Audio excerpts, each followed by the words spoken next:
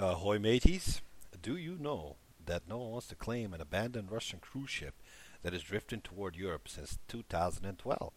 After breaking free from a towing line as it was being delivered from Canada to a scrapyard in the Dominican Republic. The Lyubov Orlova, indirectly translated Love for Eagles, built in 1976, once operated as a cruise ship exploring the icy waters of Antarctica. In 2010, she was seized at St. John's Harbor in Newfoundland following a suit by a haulage contractor against the Russian owners over $250,000 in unpaid fees. On January 23rd of 2013, the derelict ship left Canada for the Dominican Republic to be scrapped, but its towing cable snapped a day later. It then drifted into international waters. Transport Canada claims they are no longer responsible for the ship and that there is little chance of it drifting back under Canadian jurisdiction. The abandoned ship was recently seen about 1,300 nautical miles off the coast of Ireland and is drifting towards Europe.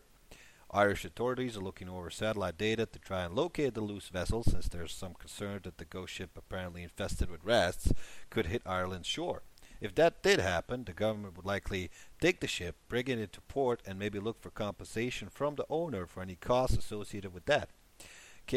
Maritime lawyer William Cahill told the National Post Tristan that it would be hard to pin responsibility on Canada because it's not a Canadian registered ship.